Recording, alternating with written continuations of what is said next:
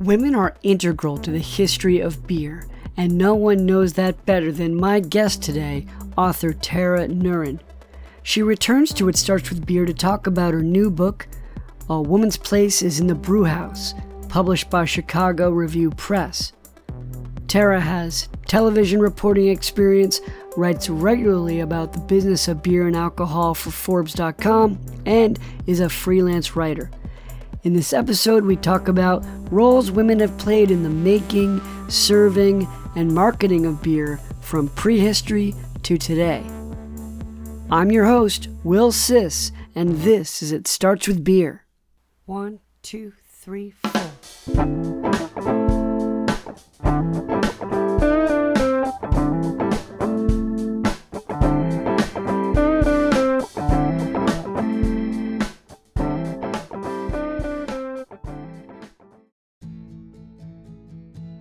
This episode of the It Starts With Beer podcast is brought to you by Brassworks Brewing, making a wide variety of beer in Waterbury, Connecticut.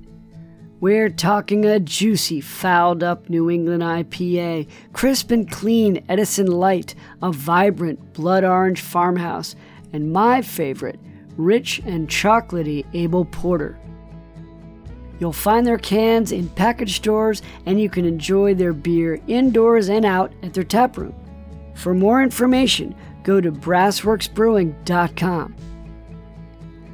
You can listen to previous episodes of It Starts With Beer at beersnobwrites.com/podcast and wherever you listen to podcasts. Follow me on Instagram or Twitter. Both are at beersnobwrites. So Tara, thank you so much for joining me. How are you doing? I am good. I am speaking to you from a sunny Seattle day right now. They exist? Yes, and apparently everybody is ecstatic because they're waiting for the moment that will come very soon when the sun goes away and doesn't come back until spring, apparently. Oh, wow. And you're spending these precious few minutes with me. That's right. Well, I was sitting out on a balcony looking at the water for a moment, but unfortunately I do have to sit inside right now so I can charge my phone. But maybe by the end of our conversation, I can take us both outside to look at this glorious Seattle view. I love a journey. That sounds like a great idea. You wrote a book called A Woman's Place is in the Brewhouse. This is not the first book about delving into the realm of women and beer, but it certainly, from my perspective, it has one of the largest perspectives on it in terms of historical, and it also really brings us right up to the present day. That's a lot to chew off. Why did you want to write this book? Well, it needed to be written. There is no book like it. To my knowledge, there are maybe 2 books devoted to women in beer that exist in the United States. One focuses very tightly on British brewsters in the Middle Ages, and one was a book that was written just a few years ago about female brewers in North Carolina. And that's it. So there was a lot of space that needed to be filled with the facts of how pervasive women have been in beer and how monumentally instrumental women have been to beer since pretty much day one of humanity. It's too early for us to know for sure how things evolved 100,000 years ago, 200,000 years ago. But my working belief, based on my research, is that very shortly after humans started walking on 2 legs and migrating out of the southern tip of Africa, that humans discovered this substance that we might sort of kind of call beer. Sure. And as soon as anybody really started creating it intentionally, and I'm still talking pre-civilization, it was probably the women making it. What makes you say that? So I have read that in earlier hunter-gatherer times, men and women divided labor fairly equally. Sometimes the women actually did the hunting and the men stayed home in the villages to, tend the fire and the children. But, as time went on and it became men who pretty much did the hunting and women who stayed behind to tend the village and cook the food that the men were bringing home, beer brewing would have been one of those domestic chores required of the people staying behind and being sedentary and minding to, the victuals. So tell me, what were your theories about the role that women played in beer history before researching your book? And how, if at all, did that change once you really got to doing the labor of putting the book together? What answer comes to mind is I thought that women brewing was more maybe universal in sometimes in places. For instance, there's a drink called sati, which some American craft drinkers may be familiar with. Dogfish Head has made 2 versions of sati, for instance. And it's this drink that has been made in Northern Europe for thousands of years. It almost died out, and now it's slowly being revived. But I had been taught about sati as being something that was brewed by women. So when I got into the details of researching sati, I found out that it was not exclusively the domain of women. For instance, those higher alcohol festival satis were probably brewed by men. Mm-hmm. And then also in villages across Northern Europe, I just referenced not being able to, women being kept out of the places where men were brewing. I thought I was reading it wrong and thinking like, what do you mean men were brewing in these villages? Like my hypothesis and what I thought was that it was women everywhere, but that wasn't necessarily true. To make a more universal statement about that, what I learned is that in history, nothing is ever 100% one way. Right, right. And one of the key ideas that I think comes through in the book is that while there probably was a time where women were the primary cooks and therefore brewsters, and that men kind of got an angle in when there was money involved. Yep. And when the idea was that, look, this isn't just this thing that the women do to keep us sated and buzzed. This is a business opportunity. Tell me a little bit about where you saw that happening throughout history. Everywhere. One example I like to give is when lager beer took hold in America. Before that, for the most part, you still had brewing as a cottage industry with some women, selling their surplus for pennies to make a little extra money. But then, lagering became popular. And what do you need to lager? You need equipment, you need cold storage, you need storage time you need to age and store the lager longer than you did have to store ale.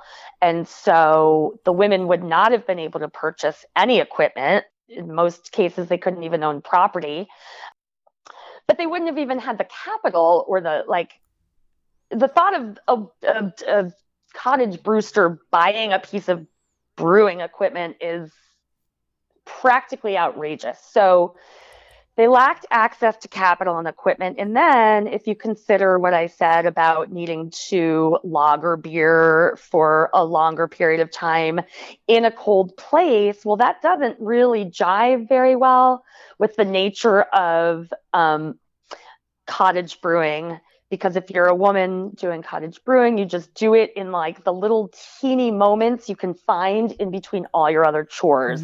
And that might be, it could be any time of day, but you didn't have the ability or the place to age this beer, and you couldn't necessarily keep it somewhere cold because you were brewing all year round. So that's one area where economics and industrialization, more specifically, would have had men come in and do the brewing and, push women out.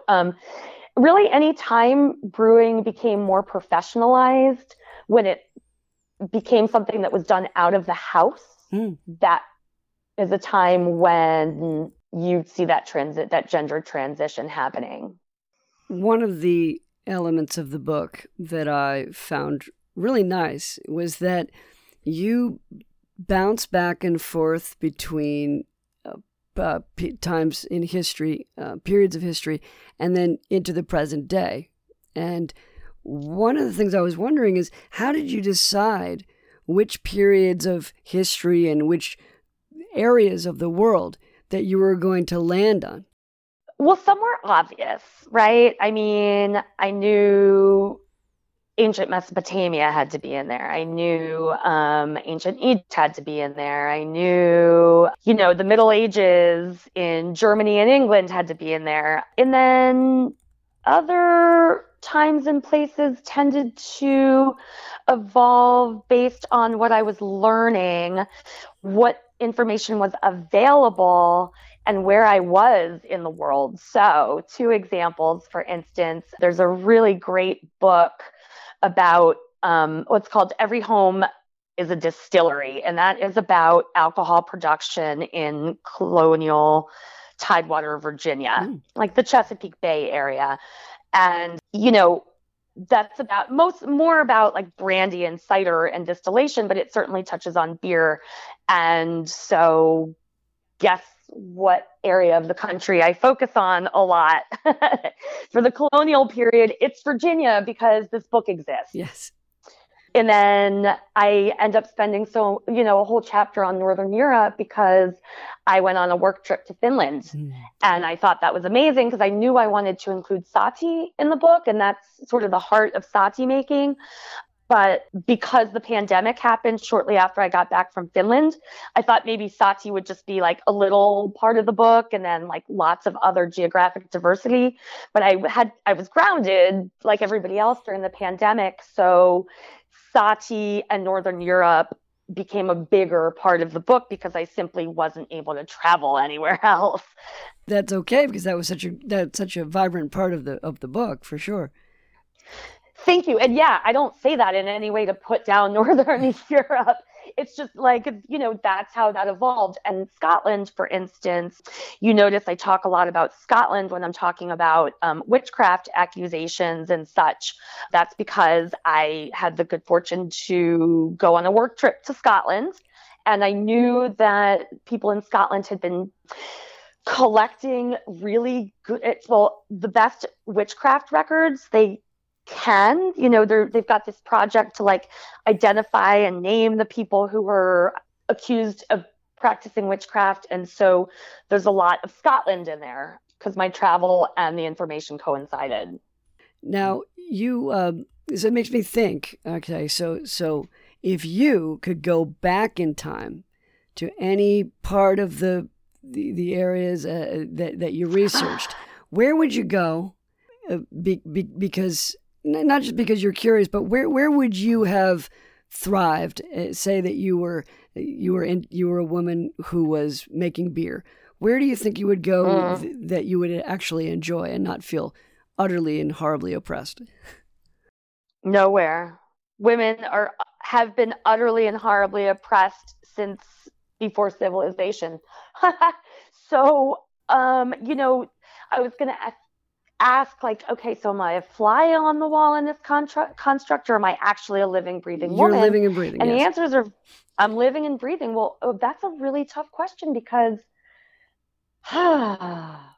life for women has been more difficult than for men throughout most of history, and there is always kind of danger present. I love the idea behind your question, but I'm trying to think. I mean, it would probably be really cool to go to ancient Sumer or ancient Babylonia or ancient Egypt. So maybe those times. but it's not like things were super awesome for women then necessarily either. Where do you think you would go then that you could just observe, knowing that it was quite horrible?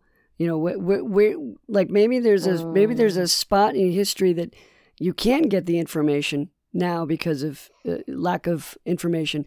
Where would you go back to mine more information to bring back to us because it's kind of a blank spot in history? Oh, all of them? And I'm not trying to be flip, but part of, and I'll give you a real answer in a second.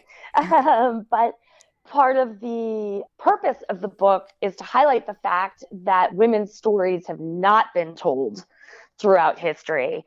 And so there's very, very, very little information about women brewing at any time in any place. So, spots where there's a lot more information to be gotten, everywhere. I wish I could have maybe found out more about, I don't know, every place. I would love to go back and get more information and see for myself. But what's coming to mind right now is ancient Babylonia. They had very sophisticated styles of beer at the time, and it was a time when women were owning what they called, what would have been the equivalent of a tavern, and it was a pretty good time for women then, so that could be interesting. Although maybe I would prefer to go before ancient Babylonian times to Sumer, because misogyny hadn't quite been codified yet the way that it became in Babylonian times. Like the Code of Hammurabi, those laws were written in Babylonian times, and they were very punitive to women. So Sumer, Babylonia. I like the idea there's codified misogyny, and before that it was just improvisational misogyny. I love that. Can I steal that? That's yours. Misogyny, yes. That's yours. But yeah, all of it horrible. And luckily, though, this is not a depressing book, to be honest, because while there is plenty to be depressed about, you do speak with people who are alive and kicking and have survived a lot of that more recent misogyny and have really turned the power, into their, gaining the power of themselves. Can you tell me about some of the women that you spoke with that are, pioneers or living today that are inspiring? Some of the ones that bring that history forward. This doesn't exactly answer your question, but I do want to say that I had lunch today with Susie Dennison, who you will recognize as being the primary force working next to Jack McAuliffe at New Albion. Sure. And it was her money and this woman named Jane's money that actually got New Albion started. So she doesn't address your question because after she left New Albion, she left beer, so she's not pushing it forward. But I was finally able to meet with her for the first time in person. Nice. And she's in her 80s and is still traveling around the world and going to craft breweries in the Ballard neighborhood of Seattle, and still so very vibrant. And since the book came out, starting to connect for the first time with some of the women who were also brewing back in the day who she didn't know at the time. So that's amazing. My apologies. I needed to tell that story, even though it is not what you asked. No, it's fine, because the idea is not, that you think about this, is this book is a reunion of sorts. This has a chance, brings all these women together, and that it's nice that someone could say, look at this book and reconnect with these women and find their stories, all over again.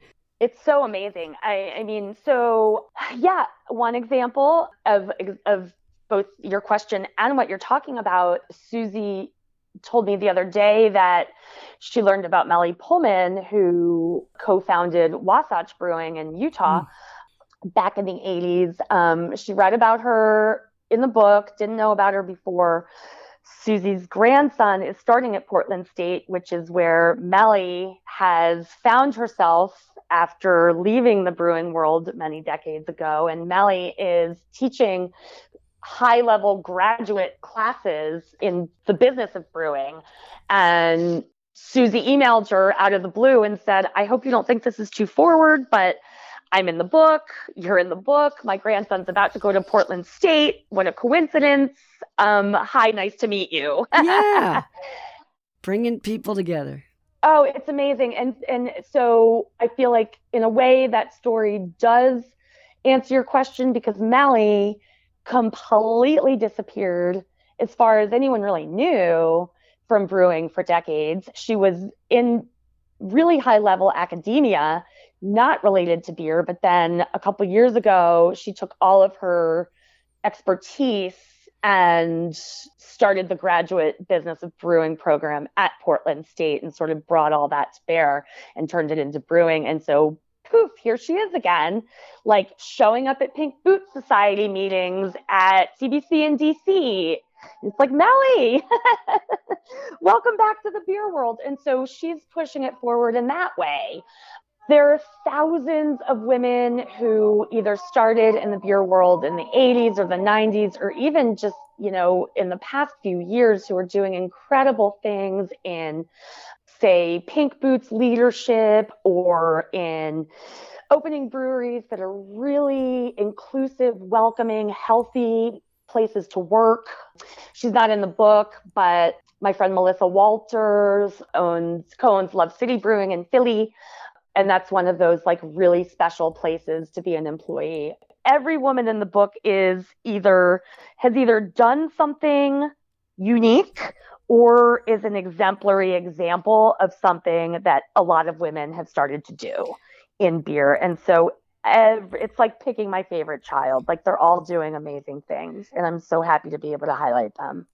Tell me about that publican in Northern California that you focus on so much. She had such a great story. Oh, I just laugh when I read that chapter. Judy Ashworth, she's such a hoot. So she's such an amazing example of a woman who completely transformed the way beer was being served at bars. And there's things that we take for granted now that are part of the beer culture that she did for the first time in the 80s. And no one outside, like, some home brewers and brewers in California know who she is anymore. So she took over this bar. It was a biker bar on the East Bay of California in the 80s, and somebody turned her on to good beer, took her over to Europe, showed her how people drink beer there, and she came back and she was like, that's what I want my bar to be. So she banned smoking. In the 80s, it was unheard of. Sure. She served everything at the proper temperature. She built systems to run lines that stayed cold and had cask ale served from her bar. And she did like Meet the Brewer nights and Christmas in July. And these are things, Meet the Brewer, like that's so commonplace, but it's possible nobody was doing it before she was. She says that she was not the first craft beer bar. I don't know what that was, but she was certainly one of the first 3 to 5 in the country. And as far as I can tell, she's the first one to have, come up with these activities and approaches that we're talking about, at least in the United States. So this is Lyons Brewery Depot. Here, this is a woman who decided she was going to have a big old party called Farewell to Bud. Right, yes. Right in the middle of, Budweiser's, taking over everything. And she said, we're not going to have no crap on tap, except for Coors Light, she had to have that on. That was only for a couple more weeks. Oh. I will correct you. She took the Coors Light off too, okay. But it was a few weeks after she took the Bud off because she liked the Coors sales guy. But it was gone a few weeks later. It's those details that make this such a great book, guys. You got to get this book. So 86. So I mean, I can't. So she's definitely a pioneer for sure. Yeah. Yeah, she's so much fun. She's really fun. Everybody needs to hang out with Judy. So I wrote a column for the Republican American newspaper here in Connecticut, and it was a profile of the book, and I had made reference to the fact that you laid out some of the connections between witchcraft and beer, and I set out in my brief piece where I talked about, Tara writes about, how witches worked behind cauldrons. That was very much like a kettle. What I failed to do is explain that later on in the book, you go beyond just talking about the connections. You actually start to pick apart the ways that this is more cliche than history. Could you explain how you decouple the myth of the witch just being a reflection of women brewers? So I have to give my colleague, Dr. Christina Wade in Ireland, all the credit for this research. She is a scholar in Ireland who leads a group for women in beer, and she also hosts a podcast about women in beer. And her research shows that the timing just doesn't really line up for us to make these facile conclusions about Brewsters used cauldrons to make their beer, and we associate cauldrons with witchcraft. And, Brewsters had cats and brooms for various things back in the day. And those are tools of witches that, we think of in folklore. Yeah, they're super nice connections. They make for a great story. I even many years ago wrote a story making those connections before Christina was on my radar and before she had done this research. And she basically goes through and explains that if you look at the pictures of the era, if you look at the literature, if you look at what was going on at various times, like say the tall pointy hat, for instance, well, that must have come from the Brewsters' hats that they wore to market. Well, witches wearing pointy hats the first time that was, illustrated wasn't until, who knows, like several hundred years later, for instance. So yeah, she shows that like the timing just doesn't line up.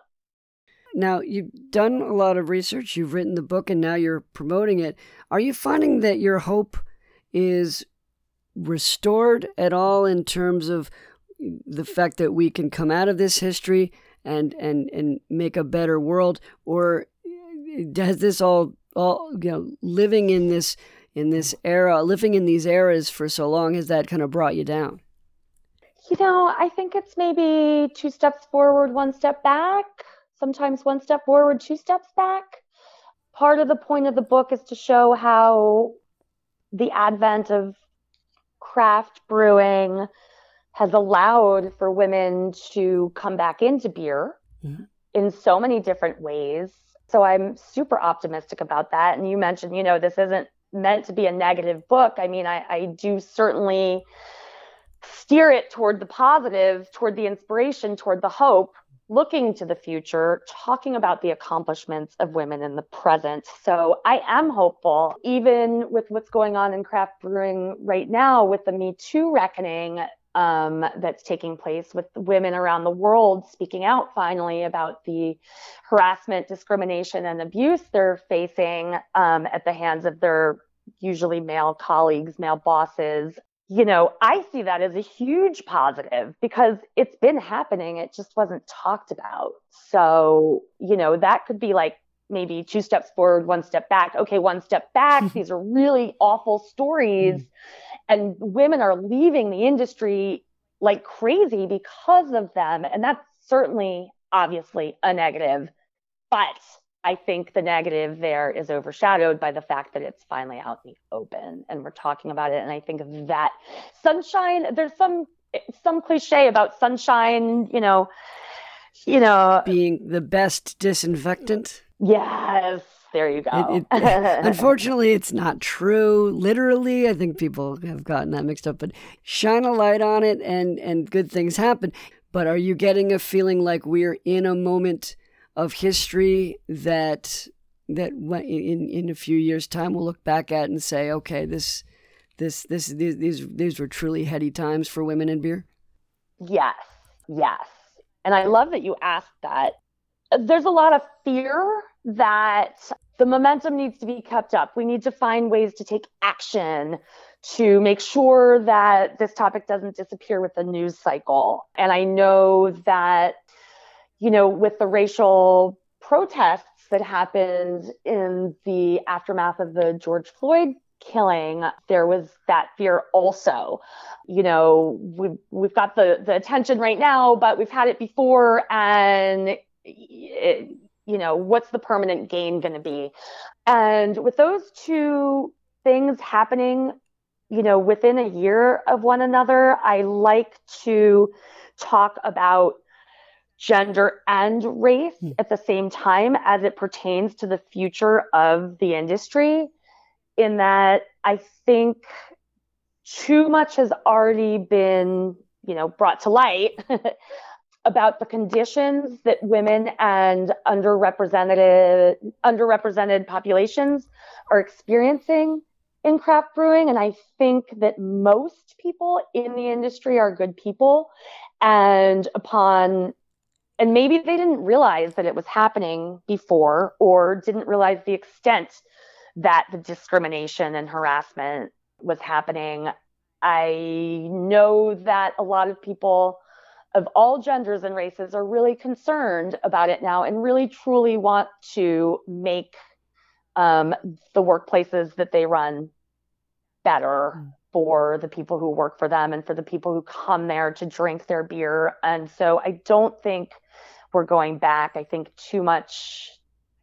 there's already been too much momentum and things put into place that are continuing into the future, that I don't think we're going to lose this.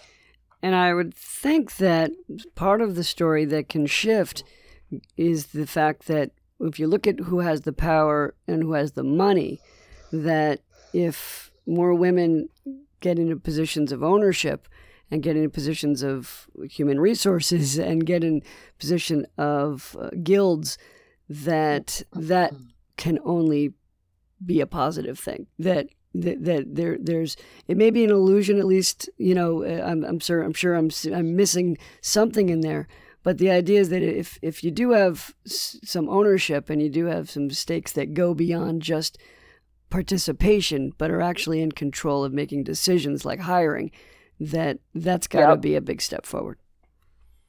I agree. And, as far as like female HR people, I don't even care. Just bring in good HR people. I don't care what they're packing. Yeah. But yes, female ownership would go a long way, because then the women do ultimately have the decision about what kind of climate they're going to create. And, even the best intentioned men are not always aware of what they're not aware of. I mean, none of us are. We don't know what we don't know. Sure. So as important as it is for men to listen and accept what people are saying that they go through if they're not white men in the beer industry, and that allyship is critically important. More women gaining access to the capital that they need to have that ownership position. Things really are different when women make the decisions. Sometimes it's really noticeable, sometimes it's subtle, but things really are different because women are coming from a different perspective and do have those experiences that they might want to ensure nobody else has to suffer through.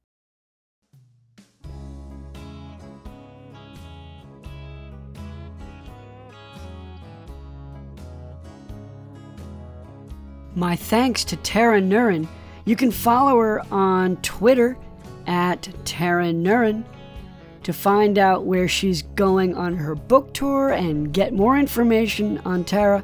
Go to her website, eyesontheworld.us. And if you don't mind a paywall, you can read my column on Tara's book. Just go to rep-am.com/columns/beer-snob. It's that easy. Welcome to the after party. Pull up a Victorian straight back chair and sit awkwardly in the corner. Have another beer. I'm having a Maine Beer Company pale ale called a Tiny Beautiful Something Pale Ale, and it is tiny. It's not too high in alcohol. 5 point something. Yeah, I could have done the research and looked it up and told you, but you can do that yourself. 5 point something. And it's very nice. It's not probably at its freshest. Well, I know for sure it's not, because we were up there in August, and it is not August right this minute. It's probably not August right when you're listening to this either. But it's been in my basement in the dark and relative cool. So it's still very nice. Light. It's got a nice gentle stickiness to it, which I like a lot. And it's got some tropical flavors in there, but it is certainly an easy drinking piece of work. Speaking of pieces of work, I've got that daughter of mine. I bet you're wondering. She's doing great. She's now 18 months old. According to all, observations, she is acting a lot more like a 2-year-old. And that makes me happy, for sure. It also speeds up the whole fathering process a little bit, I guess. But I love it. She's adorable. She's rambunctious. She doesn't stop moving from the minute she gets up to the minute she goes to bed. And she's wonderful. I love her. My band recently had a gig at an old-fashioned New England agricultural fair. This one is called the Harwinton Fair, and it was a lot of fun. We crammed 6 of us on a little stage. We played for people who were either on their way to the rabbits and the chickens or on their way to the bathroom, so we were in pretty much a prime location, which is nice. The name of our band is South Road. And if you really enjoy cover band music that covers the 50s all the way up through the 70s, we're your band. So check us out. Yes, you can actually go to a website.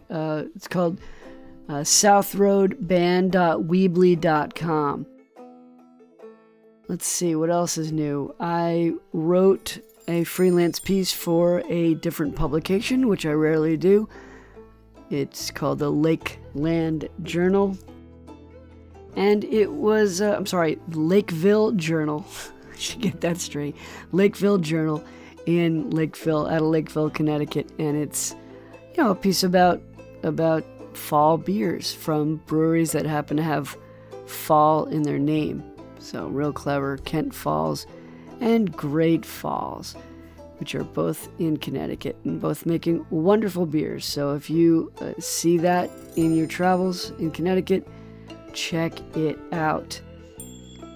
So yeah, that's pretty much what's going on with me. I'm putting these out a lot less often than I used to. I see that when I'm checking my stats and such.